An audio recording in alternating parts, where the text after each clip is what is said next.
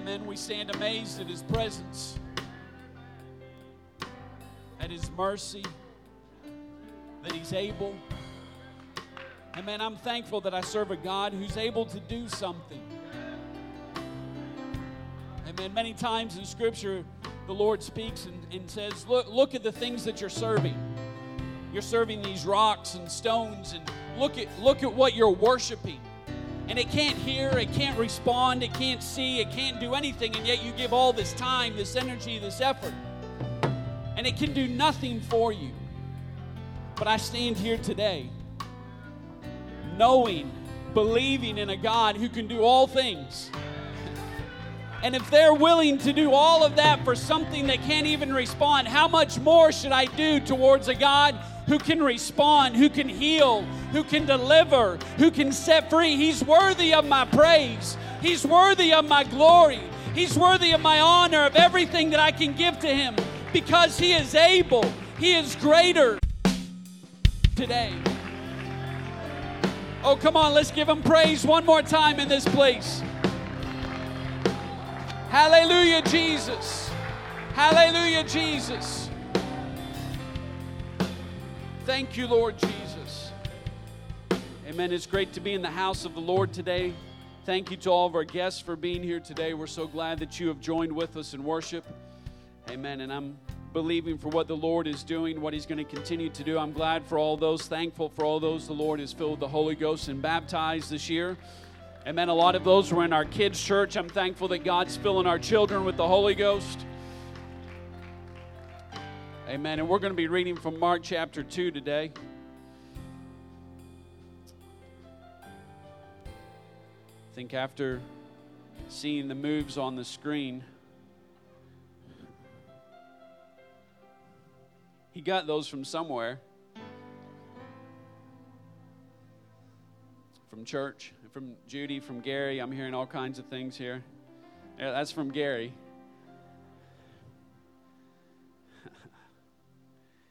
Amen. We're going to be reading from Mark chapter 2 today, reading the first 12 verses of this chapter. It's a story. It took place in Jesus' ministry. It says, "And again he entered into Capernaum after some days, and it was noised that he was in the house. And straightway many were gathered together, insomuch that there was no room to receive them, no, not so much as about the door. And he preached the word unto them. And they came unto him, bringing one sick of the palsy, which was born of 4. That just means 4 people carried him. And when they could not come nigh unto him for the press, they uncovered the roof where he was, and when they had broken it up, they let down the bed wherein the sick of the palsy lay. When Jesus saw their faith, he said unto the sick of the palsy, Son, thy sins be forgiven thee.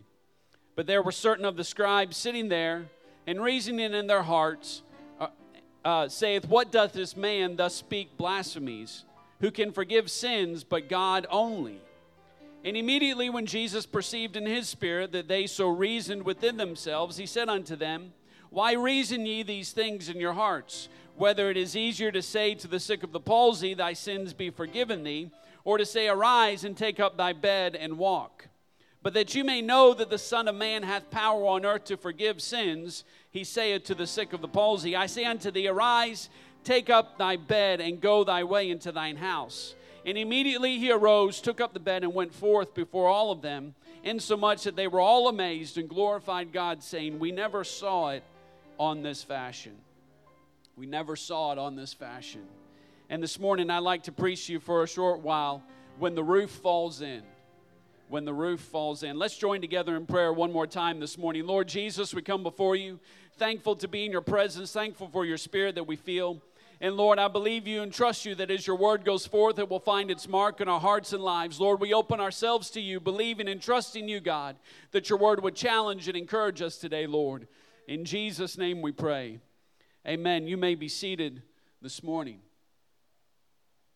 When the roof falls in. This passage that we read, it relates to us the story of a paralyzed man whose 4 friends bring him to be healed by Jesus. They come to the house where Jesus is, and upon arrival, it says they could not come nigh unto him for the press. That just means the house was packed where Jesus was, and they couldn't get in.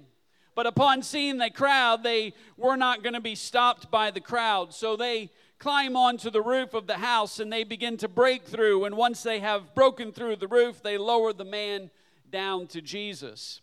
And Jesus responds to their actions, and the man is healed that day and also forgiven that day. And as we look at this story, that's just a quick summary of the story that we read. But as we look at this story, as the roof begins to fall in on the crowd gathered there that day, we catch a glimpse of several individuals or groups that are found in this story that I would like to talk to you about. And in this story, the first individual that we find, and where every story in Scripture must begin, we find that in the passage where it states in chapter 2, verse 1, it says that he was in the house, that Jesus was in the house. And in every story in Scripture, the first thing we must consider is, where is Jesus in the story? And we read that he was in the house that day. And this is important because you and I know that when Jesus is in the house, when Jesus is present, then anything can happen in that house that day. I'm thankful that I'm in a place where Jesus is today. I'm thankful I'm in a place where His Spirit is moving, where I can feel His touch, where I know that Jesus is in the house today. And because of that, I know that in this moment, in this place today, anything can happen today. I know that Jesus can heal today. I know that He can deliver today. I know that Jesus can save today. And all that's required is for Jesus to be present in the house. Make no mistake that everything revolves around Jesus being in the house. I know we practice and we have all kind of things we try and put together, but the most important thing that can happen here today is for Jesus Christ to show up in the house, because unless He is here, unless He moves, unless He touches, we're just gathered here today for a good time. But I want Jesus to be in the house today. There's a lot of people in society today, and even within the church world today, who would like you to think that you can bypass the fact that Jesus needs to be in the house. There's a lot of people who would like you to believe that you can get to the end result of this story without Jesus, that you can program your way to a miracle, that you can be culturally relevant enough to receive a miracle, that you can do all kind of things to get a miracle in your life, to see things happen in your community. But let me remind you today from the start that the only way to have anything happen, the only way for God to be glorified, the only way for something new to happen is for it to all start out with Jesus being in the house. Without Him, He's the central character. Without Him, the story cannot be completed. And let me tell you, if there's anything that should be our desire as a church in our community, if there's anything that should be our ambition or our goal, is that this community would know where they can find Jesus. You see, because it was noised abroad that Jesus was in a certain house, that He was in a particular location. And I know that Jesus, and He's not bound by a particular location. I know that geography is nothing to God. I know He's not confined by those kind of things. But I want our community to know, if they need prayer, this is the place they need to come to. If they need a miracle, this is the place they need to come to. Why? Because Jesus is in this house. Jesus is present here. If I realize that sin has torn my life apart, I want them to know this is a place for the sinner to find salvation. This is the place for those that are lost to be found. I want Jesus to be known in this house. And we know what kind of house Jesus likes. He tells us, He says, "You've done this to my house, but my house should be called," what? A house of prayer.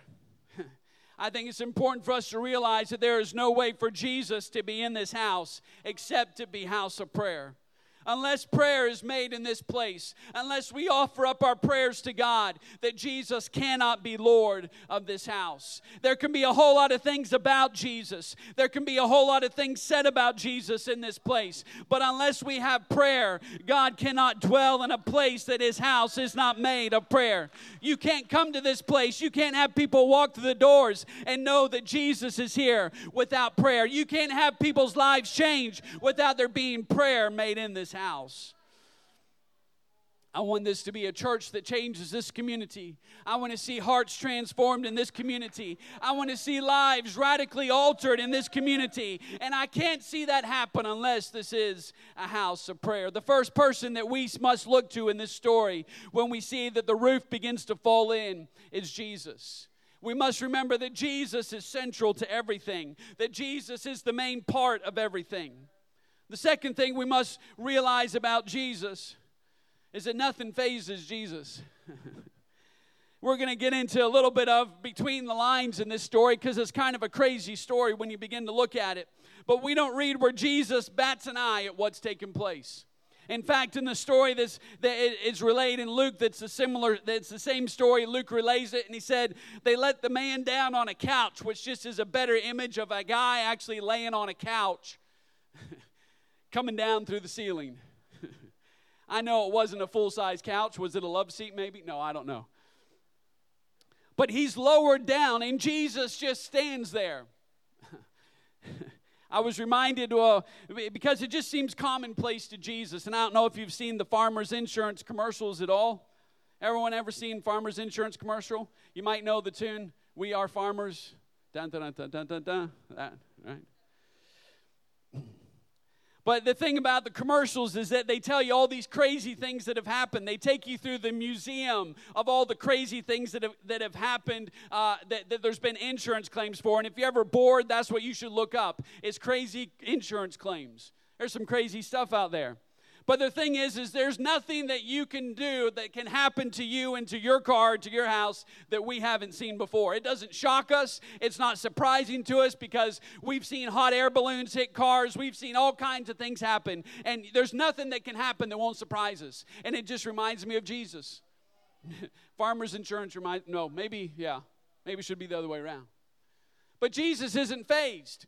All of a sudden, this bed is lowered with this man on it, whatever sort of contraption they had rigged together. This man is lowered, and Jesus is just there. Let me say that nothing you do can faze Jesus. He's seen it all. He's seen every sin. He's seen every desperate person. He's seen every situation. He's seen every sickness, and nothing you can do can faze Jesus. You're not going to bring him anything that shocks him, that makes him confused, that makes him wonder what I can do with this life. No, Jesus knows how to make every life new. He knows how to make a new creature out of every man and every woman. He knows how to take every situation and turn it around. He knows how to take every sorrow and turn it into joy. Jesus Christ is not fazed by what you have to offer.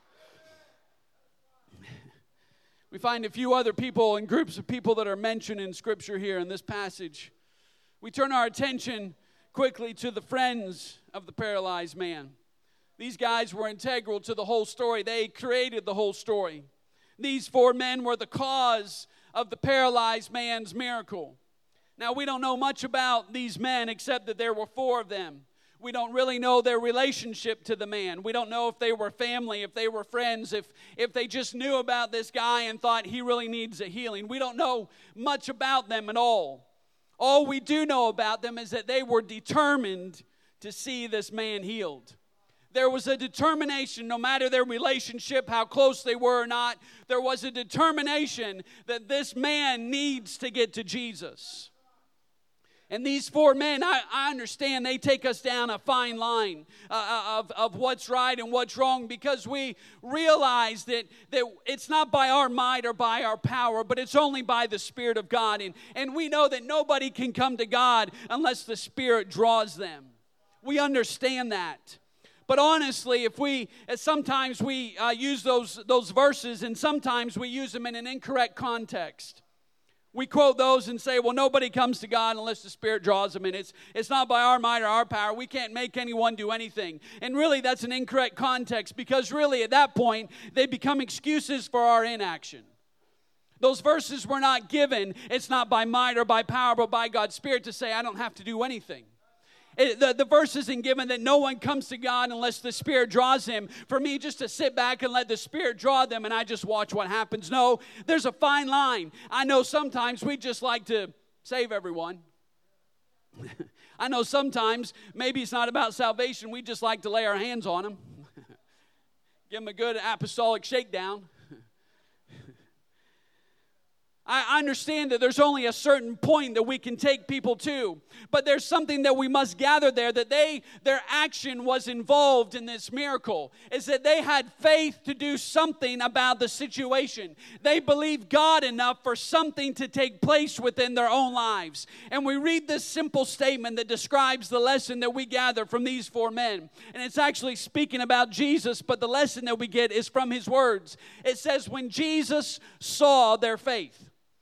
When Jesus saw their faith. You see, there was a moment when these four men were confronted with a choice. They reached the place where they knew that this guy could receive a miracle. They were taking him to the one place. They heard that Jesus was in the house, and they knew if Jesus was in the house, anything could happen, so they go to the house.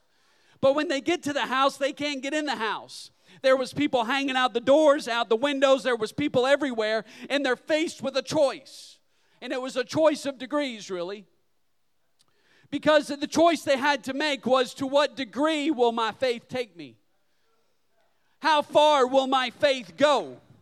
Now understand, if those men would have got to the door that day carrying that guy, and they would have got there and said, you know what, the crowd's too much, we can't make it, would they have had faith that day? They would have. Why? Because they believed that Jesus was the answer. They took him to the right place. They knew what they needed to do. They didn't just leave the guy there. No, they took him to the house. They had faith. They could have left that day and been counted as people that had faith. It was degrees of faith, and how far will my faith take me? Because their faith was not willing to say, I'm settling for staying at the door. I'm settling for leaving, and this is all I could get. When they saw they could not get in, they had a choice to make. And they decided, the faith inside of them said, no, there's something more that we can do. There's something more that we must do. There's some place that we can go that we never thought of before. If they would have got to the door, they would have been counted as people that had faith. Yet they would have gone unnoticed. There would have been no healing that day of that man. There would have been no miracle that day. In fact, we probably wouldn't even read the story. The day the four men showed up and nothing happened. That's not a story. At least not a very good story. It's like when you forget the punchline. Or someone tells you a story and you're waiting for the next part and like, no, that's it. Okay, thanks for the time you took there. Never get that back. But they are faced with the decision of how far their faith would push them. And let me remind you of this fact, that Jesus saw their faith. He saw their faith. I believe that Jesus is looking for faith. Now, I do not believe that this is in reference to spiritual eyesight, that God is searching your heart for faith, that God is searching whether you believe that He can do it. Because in this story, Jesus actually saw a man being lowered. He actually saw the faith of those four men. I believe that Jesus is actually looking for a demonstration physically of your faith. James chapter 2 states it this way, yea, a man may say, thou hast faith and I have works. Show me thy faith without thy works, and I will show thee my faith by my works. You want to know if I believe that Jesus is a healer? Then when I'm sick, I'm going to pray that He heals me. If you want to know if Jesus is a Savior, no, I'm going to point the way to Jesus Christ because I know that He is a Savior. These men were not content with just believing that God was a healer. No, they were willing to show their faith that there was something more that they could do. They demonstrated their belief that God could heal by their actions, that nothing was going to stop them getting to Jesus. I wonder what would happen in my life if all of a sudden what I said I believed suddenly could be seen. If everything that I said I believed about God, about what God wants to do in my life and through me and in this church and through this church, what if all of a sudden you didn't have to ask me about it, but you could see it taking place in my own life? How would that change? I wonder what would happen when all of a sudden situations begin to confront me that seem out of control. And people don't have to wonder if I believe in God. No, the way I respond to a situation demonstrates that I have faith in God, that they can see my faith through every obstacle, through every situation, through every trial, the decision points in my life. Faith would suddenly propel me and push me beyond. You see, this kind of faith, again, we don't know what these guys were like. For all we know, these guys could have been in the Jerusalem X Games. I don't know if you've ever seen the X Games or the Winter X Games. Those guys do crazy things. They're doing flips and all this kind of stuff, and they do crazy, crazy things, stuff that I would never do. At one point when we were gone, my oldest son said, "Are you going to do a flip?" I said, "That's the dumbest question." I didn't say that. Pretty close. I am not going to do a flip. I am too old to do a flip. And I'm too old how to learn to do a backflip. I've gone past the point. I'm at the age where I don't say, "Watch this" anymore.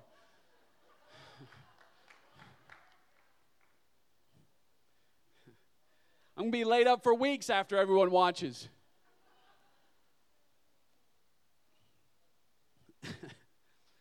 It's not the going up even, it's just the landing. I can't stick the landing anymore. So I don't know what kind of guys these were, if these were the outgoing, crazy guys.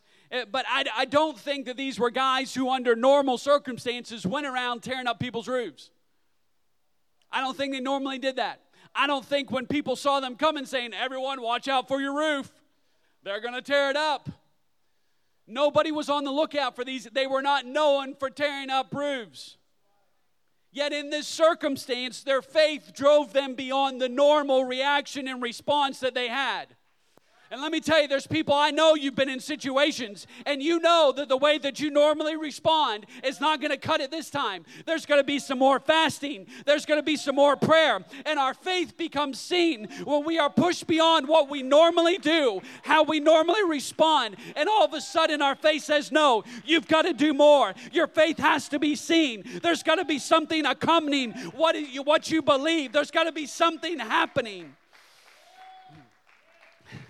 So what does that look like in my life? If all of a sudden I have faith that is visible, instead of believing that 100-soul revival can happen in this church, what would my actions look like if I really believed it? If I really believed that every sinner needs to walk through that door because the power of God can change their life, what would it look like if I begin to act on what I said I believed? What would happen if I truly believed that God was able to do all things, that I could trust Him, that I could believe Him in every circumstance? What would my life look like if I really started acting that way? You know what? I believe God is challenging us for our faith, not just to be words anymore, but He wants our faith to be seen. I believe God is looking for a seen faith. He's looking for the bed to be lowered down because it goes more than beyond. I believe that God can heal. It goes, no, God's going to heal today. God's going to heal in this moment. God's going to do something in my life today, right now. I believe, and I'm going to act on that belief. Nothing's going to faze God, so let me remind you, your faith won't get too crazy for God. God's never said, "Oh man, they went too far that time." Now, there may be people that say, "Man, that's a little bit crazy. I'm not sure if that's right." But your faith will never get too crazy for God. God will never say, "Oh, you shouldn't have tore up that roof trying to get to me." No, it's never too crazy for God. If you're desperate enough, God is always willing to accept your desperation and your faith. I wonder what would happen if our faith would take us to a point of desperation where we begin to say, "God, we can't just keep praying about it, although that's important, but I've got to start doing something. I've got to start being something. I've got to start putting some actions behind my faith." And let me remind you that 4 people that day, everyone else showed up to hear Jesus preach. 4 people didn't show up to hear Jesus preach. They showed up for their friend to get healed. And let me tell you this, because of 4 people's faith, the whole crowd didn't have to be involved. Not everyone had to be on board with the plan. They didn't call a committee together and say, "Well, do you think we should tear up the roof?" No, because of 4 people that day, verse 12 states that everybody that was there, every single person that was there, they said, "We've never seen anything like this before." I wonder what would happen if just a few people would get a hold of faith, a desperate faith, and all of a sudden, everybody begins to say, "Man, we've never seen God move this way. We've never seen a revival like this. We've never seen people pour through the doors like this," just because some people allowed their faith to be seen in this place. There were some men that were willing to let their faith drive them beyond belief and words, but to action. This passage also, though, gives us some insight into another group there that day. These were the smart people there that day. These were the reasoners, the scribes, the reasoners. There were some who left knowing that they had experienced something divine, but there was also some in the crowd who showed up with a different mindset. They left knowing that they had seen something they'd never seen before, but they weren't quite sure of it either. Verse 6 tells us, but there were certain of the scribes sitting there and reasoning in their hearts. I think this is important for us to see, is that Jesus responded to their heart. He was looking for faith. He was physically looking for faith, but he also saw every heart. And he responded to their hearts. Now, we can maybe gather that there was some murmuring in the corner amongst themselves, but Scripture does not say that he heard what they said and responded to it. It says that his spirit caught a hold of what was in their heart, and that's what he responded to. Proverbs chapter 4 and verse 23 says, keep thy heart with all diligence, for out of it are the issues of life. Jesus knew that the words were not what he needed to address. He knew the issues were issues of the heart. And so he began to address their heart. No matter what they looked like on the outside, he said, I can see your heart. This seems real simple to remind you of today, but God knows your heart. He knows your heart. The person sitting next to you may not know anything about what's going on inside of you, but make no mistake, God can see your heart right now. He knows what's going on in there. And let me remind you too, Jesus had this ability, and this is why I think sometimes we look and say, oh, wouldn't it be wonderful? But I don't really think we'd want some of what we read of in Scripture. We don't really want Paul to be our pastor. He did commit some people to Satan. He said, I'm going to give your soul to Satan. Now, there may be some words that you don't like come from Brother Gene's mouth, but I'm pretty sure that he hasn't said, you know what I'm going to do to you? I'm just going to pray that the devil just takes hold of your life. I'm just going to commit you to Satan for a while. See how you like that. He may have prayed it, but he hasn't told you. No, I'm kidding. And sometimes while we like to be nice because we're Christians, so we're supposed to be nice, right? Jesus is not afraid to deal with your issue. It would have been so easy in that setting because it's all inside. Jesus did not have to respond. Nobody stood up and said, by the way, Jesus, I don't agree with what you're doing. That bed should not have been lowered. Look at the roof. What is all this going on? Something happened in somebody's heart, and Jesus was not afraid to address the unspoken issues. You better make sure that your heart is right, because if not, God will address your issues whether you like it or not. God is willing to deal with you. I'm thankful that he's willing to deal with my heart. I'm thankful that he doesn't just gloss over, but he wants to transform my heart. He wants to do something, a work inside of my life that truly transforms me. Let me remind you too that when Jesus is moving, when something's happening, that's not the time to sit back and begin to question and start reasoning in your heart. He doesn't do things all the time like I think he should. This is the tough part of this story, because I can handle Jesus not doing it my way, because I've got verses that say his ways are higher than my ways, and he knows the times and the seasons, so I can just go to trust. But sometimes I don't like the way other people. There's the real problem. I don't like the way other people get to Jesus. You see, I came early. I heard that Jesus was coming, and I came on time. I showed up, and I made it into the house. And now these guys, these four jokers, are going to tear up the ceiling to get to Jesus. You see, they had a problem with everyone else. Let me just tell you, there is no right way to come to the Lord. Now, I know there's a certain way I think people should come because I've been in church for so long, and I know this is what you should do, and this is how you should do it, and this is what you got to have together, and this is the correct procedure. But let me remind you, if I'm going to believe that God begins to pull on the hearts, then that heart may respond different than mine. But as long as it comes to the feet of Jesus, I need to learn how to be all right with that person coming to the feet of Jesus. I may not approve. I may not have it all figured out, but I've got to make sure if whosoever wants to come, I better make sure they're welcome as long as they find the feet of Jesus. And let me tell you today, it doesn't matter how you come. You may come in the wrong way, but as long as you find the feet of Jesus, you've accomplished all that you need to accomplish today. You need to find yourself at His feet, no matter what it takes, no matter how you get there. Make sure you find yourself at the feet of Jesus. Let me just remind you, just like people say, if you don't vote, you can't complain. So I started voting. I wanted to complain. Don't ask me who I voted for, but I voted, so I'm going to complain. Let me just remind you, if you're not going to worship, don't criticize someone else who is. If you're not going to pray in the altar, don't criticize someone else and how they're praying in the altar. If you're not going to give, don't you criticize someone else. You better make sure you get your heart right. You better make sure that you find yourself at the feet of Jesus. Let me tell you though, here's the great thing. As those Pharisees and scribes that day, here's how merciful Jesus is. As anytime you want to get involved, you can do it. It doesn't matter how skeptical or how much you've complained or how much you've murmured. As soon as you want to get involved, just kneel at His feet. Just find yourself at the feet of Jesus today.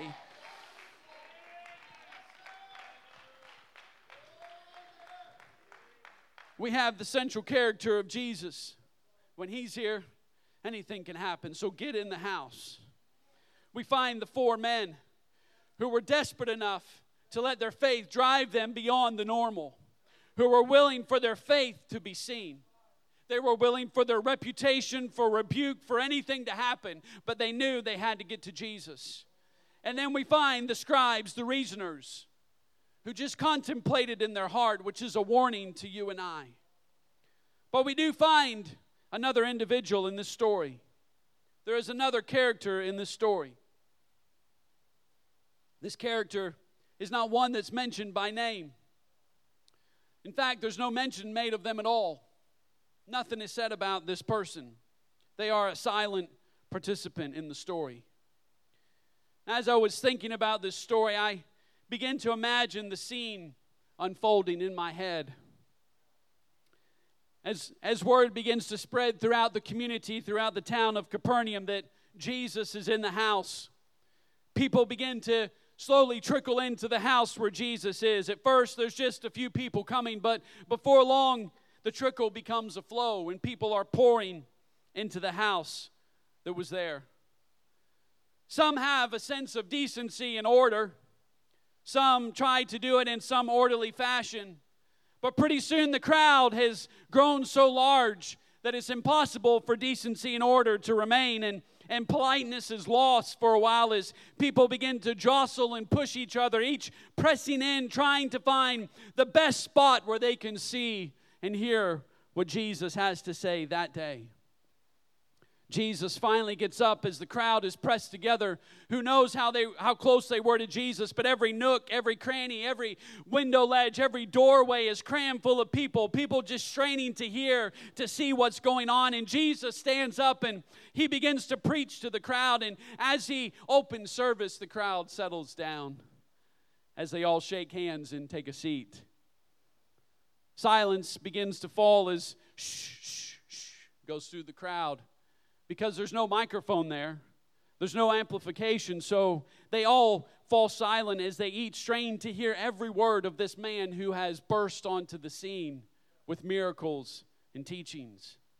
They hang on His words, captured by what He is saying, lost in the moment, hearing only the words of Jesus. In the back, there's still a little bit of scuffling and noise as people still are showing up, but they realize that they can't get in, that they're too late, that they've missed the chance to get in to hear Jesus. They really can't be a part. And as Jesus is teaching a few people, they begin to notice some strange noises overhead. But most either they don't hear it or they just ignore it. Suddenly new noises are heard. This grabs more people's attention as people wonder what is taking place. Why are the kids going to the bathroom right now? People are trying to listen to Jesus, but the noise gets louder and louder, and some people actually begin to feel things drop on their head as they begin to look around wondering where it comes from, and the noise continues to grow louder and louder, in fact. Now people are more than whispering. They're talking to each other, murmuring what is taking place, some staring up towards the noise. One person is especially concerned with the noise from the roof. As he looks up, the concern grows as he sees larger pieces of the roof falling in. Don't worry, none of that's going to happen today. Well, not everyone has noticed what is taking place. Suddenly, everyone realizes what is happening as large pieces of the roof begin to fall down on the crowd. And all of a sudden, a beam of light shines into the darkened room. Light where there was darkness. We don't know where it hit. A gasp goes up as an ever-increasing hole opens up, and now attention is no longer on Jesus, but on what is happening on the roof. The crowd is not just a silent, murmuring one now, but people are pointing. People are trying to get out of the way now, wondering what in the world is taking place. And there's one individual especially in shock. He's in shock. He may have tried to get out of the crowd, and he begins pointing and tries to push his way, but he realizes there's no way. There's nothing he can do to get out to see what's going on, so all he can do is stand and watch with the rest of the crowd as the scene unfolds and the hole increasingly gets bigger and bigger. All of a sudden, a stretcher blocks the light as it is lowered through the ceiling, and a man lands at the feet of Jesus. While everyone in the house was in confusion, while everyone was in shock, while everyone was questioning what was going on, while Jesus is calm as a cucumber, just seen a thing or two, this one person has a completely different perspective than everyone else there. No one else has his perspective. The difference with this one person, is that it was his roof. It was his roof. Most feel that the homeowner, the place where Jesus was staying, was actually Peter, as this was the place where where Jesus usually went when he came to Capernaum. So that being the case, and Peter being the homeowner, I can just imagine Peter standing there and knowing his personality as it first begins to happen. This guy's probably getting really ticked off. He was cussing right before he got the Holy Ghost up to the moment. Imagine what he's doing right now. It's just Mark chapter 2. Can you imagine what would be happening if it happens at your house?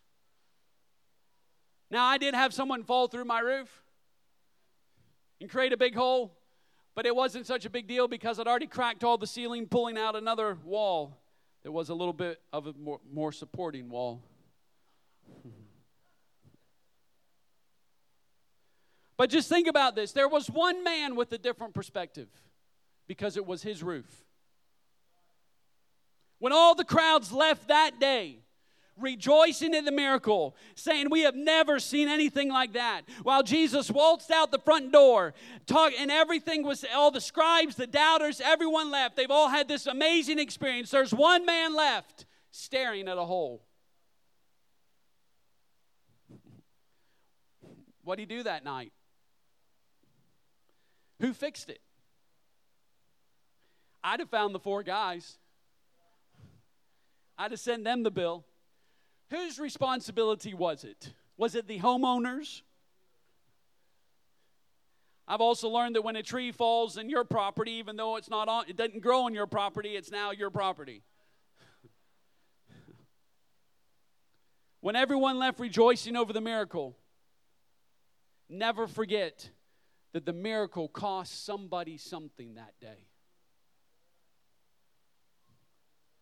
Never forget that there's a price that still has to be paid. for all of the wonder that we have, and there should be wonder, and there should be rejoicing. There should be all of that. There should be rejoicing today at what God has done, the people that have been baptized and filled with the Holy Ghost, that God is still moving, that God is still touching. But I want to remind you this morning that for everything that God does, for every miracle that He performs, for every life that He saves, it costs somebody something. It costs somebody a Saturday morning prayer meeting. It costs somebody a day of fasting. It costs somebody coming early on a Sunday morning and praying. It costs someone in their prayer closet somewhere praying that God would do something. It costs somebody something to see that miracle happen. And I want to remind you this morning, amidst all of these things, that serving the Lord and seeing miraculous things in your life, that Jesus may cost you something in your life. You see, because when Peter invited Jesus into his house that day, there may have been a whole lot of things that he thought about. He may have considered what kind of food we're going to serve. Is the house clean? Where's Jesus going to sleep? I wonder what He's going to teach. This is going to be a miraculous thing. I can't believe Jesus is here. What's going to happen? But I guarantee that he never considered when Jesus walks out my door, my house is going to be ripped up. He never thought that when he leaves, I'm going to be looking up at the sky through my house. The miracle was for someone else too. You see, I'm willing to go the extra mile for my miracle. I'm willing to go the extra mile for my family. I'm willing to go the extra mile and pray a little bit harder. But what happens when God requires of me something more and I don't even get the end result of what God is going to do? What if God uses my stuff? What if God messes up my house and I'm not even the recipient of what God wants to do? And all I have is a mess to clean up. You see, here it is. You see, when the roof starts to fall in, it reveals something. It reveals why I'm here. It reveals my heart. You see, really it answers this question. It answers this unspoken question in the story. Why am I here? Am I here for my house or His kingdom? Am I here for my house or His kingdom? Because when it's my house, all of a sudden I've got a problem with Jesus. But when it's for His kingdom, the sacrifice is the same as if it was for me. The cost is the same as if it was for me, because it's for His kingdom. I close this morning as the music comes. Make no mistake this morning that when my house is built upon God, when Jesus is the cornerstone, He's going to bless my house. He's going to bless my family. If that's not how your house is built, you need to make sure that's how it's built. But know too that if my house is built on God, if that is my cornerstone, then the fine print in that, the unspoken in that, is what it really means that if I'm built on Him, then He really has the right to come in and rearrange my house too. And really, if we're honest, that's the part we don't like. You see, the roof represents something in our lives. You may have said before, when your kids are complaining or doing whatever kids do, asking you if you're going to do a flip. Or maybe you've said it in some form or fashion, I've put a roof over your head. Or at least we have a roof over our head. I've never said or heard said, at least we have walls around our house. I've never heard it said, at least we have a floor. It's always, at least we have a roof over our heads, right? That's the saying. And that roof represents something. It represents security. It represents protection. That's why when you're building something, you're concerned about getting it closed in, so that when it rains, it doesn't get inside. How do you keep the rain from getting inside? You put a roof on it. It symbolizes protection. It symbolizes stability, a place of refuge. That even when you're out in the wilderness and you've got to build a shelter and all you've got is a few things, what are you going to build? I'm going to put a comfortable floor. I'm going to put some walls. No, the first thing you want is something over your head to protect you from the sun or the rain or the elements. That's what it represents. Speaks to our life of being maybe not all that we want it to be, but it speaks to a certain level of comfort and assurance. That's the places. My comfort, my assurance, my protection, my security, my stability. That's the place where Jesus likes to walk in. The crowds gather. Stuff happens. And when he leaves, after he spoke, I'm looking up and saying, Lord, I built that. Lord, I had that in place for a reason. Don't you know why? Now I've got to get stuff together. Peter wasn't ready to fix his roof that night, I'm pretty sure. I'm never ready to fix my roof. What happens when your roof leaks? You got to go find the stuff to fix it.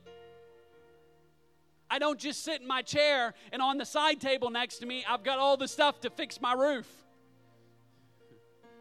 If you do, your house has issues.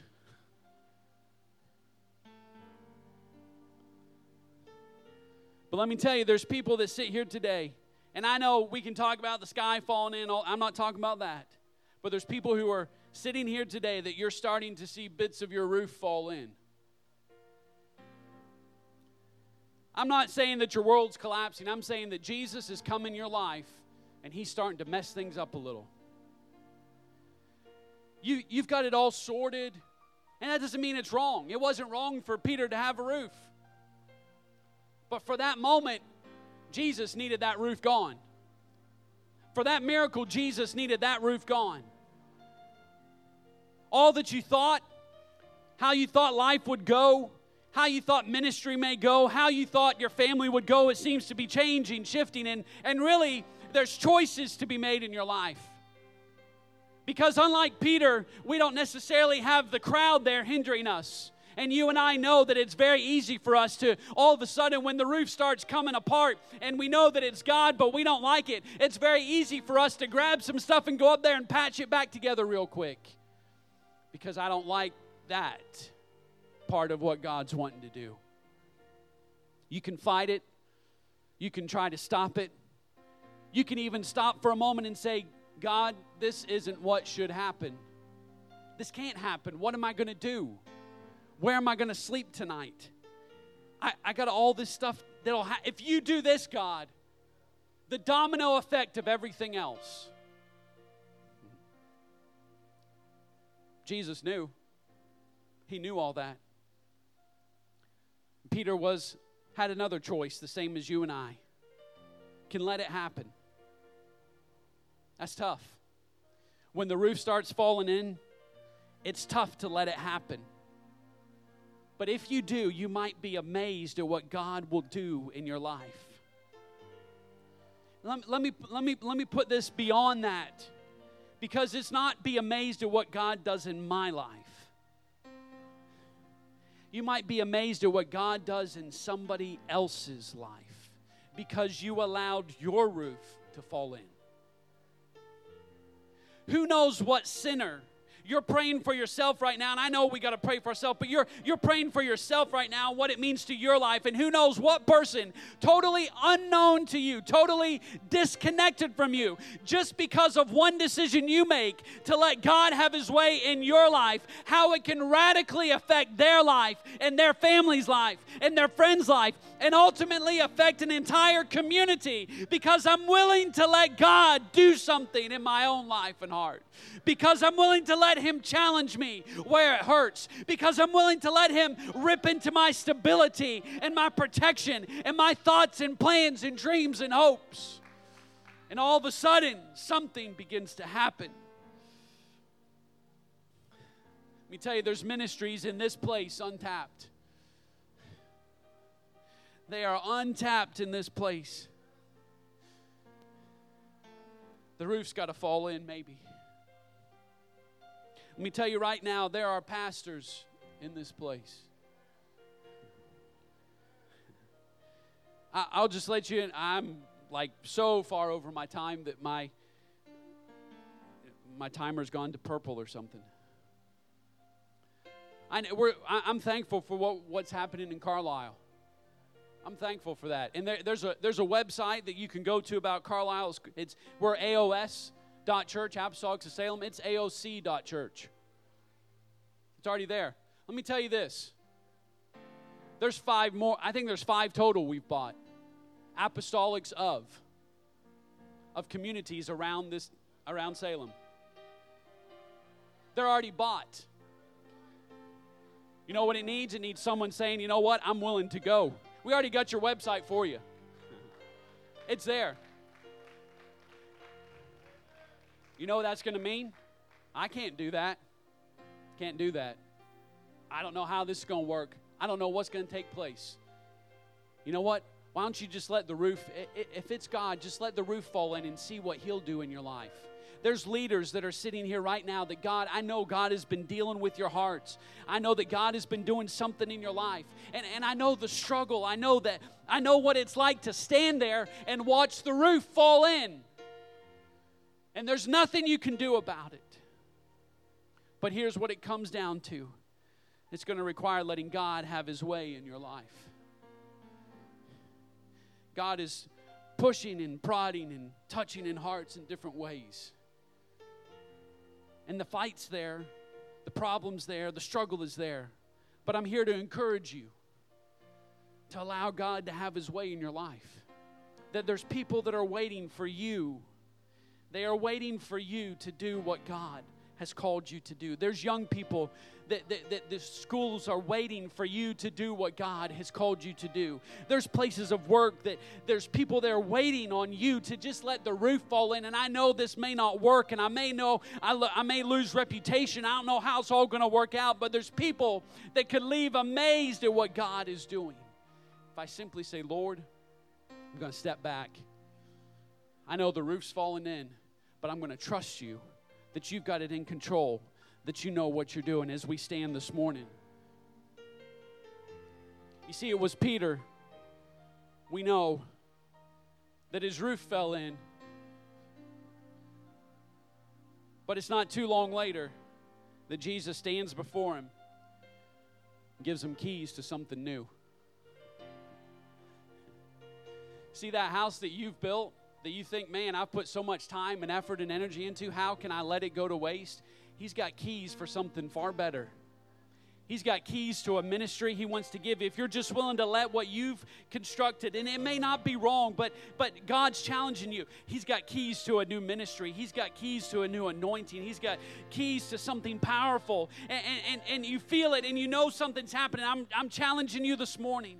I'm challenging you this morning to simply come to this altar and lift your hands and say, Lord, I'm praying a dangerous prayer. But Lord, whatever you want to do in my heart, Lord, whatever you want to do in my life, Lord, whatever you want to do through me, whatever you want to do through my family, Lord, I'm making this dangerous prayer of, Lord, I'm willing for you to do whatever you want to do in my life.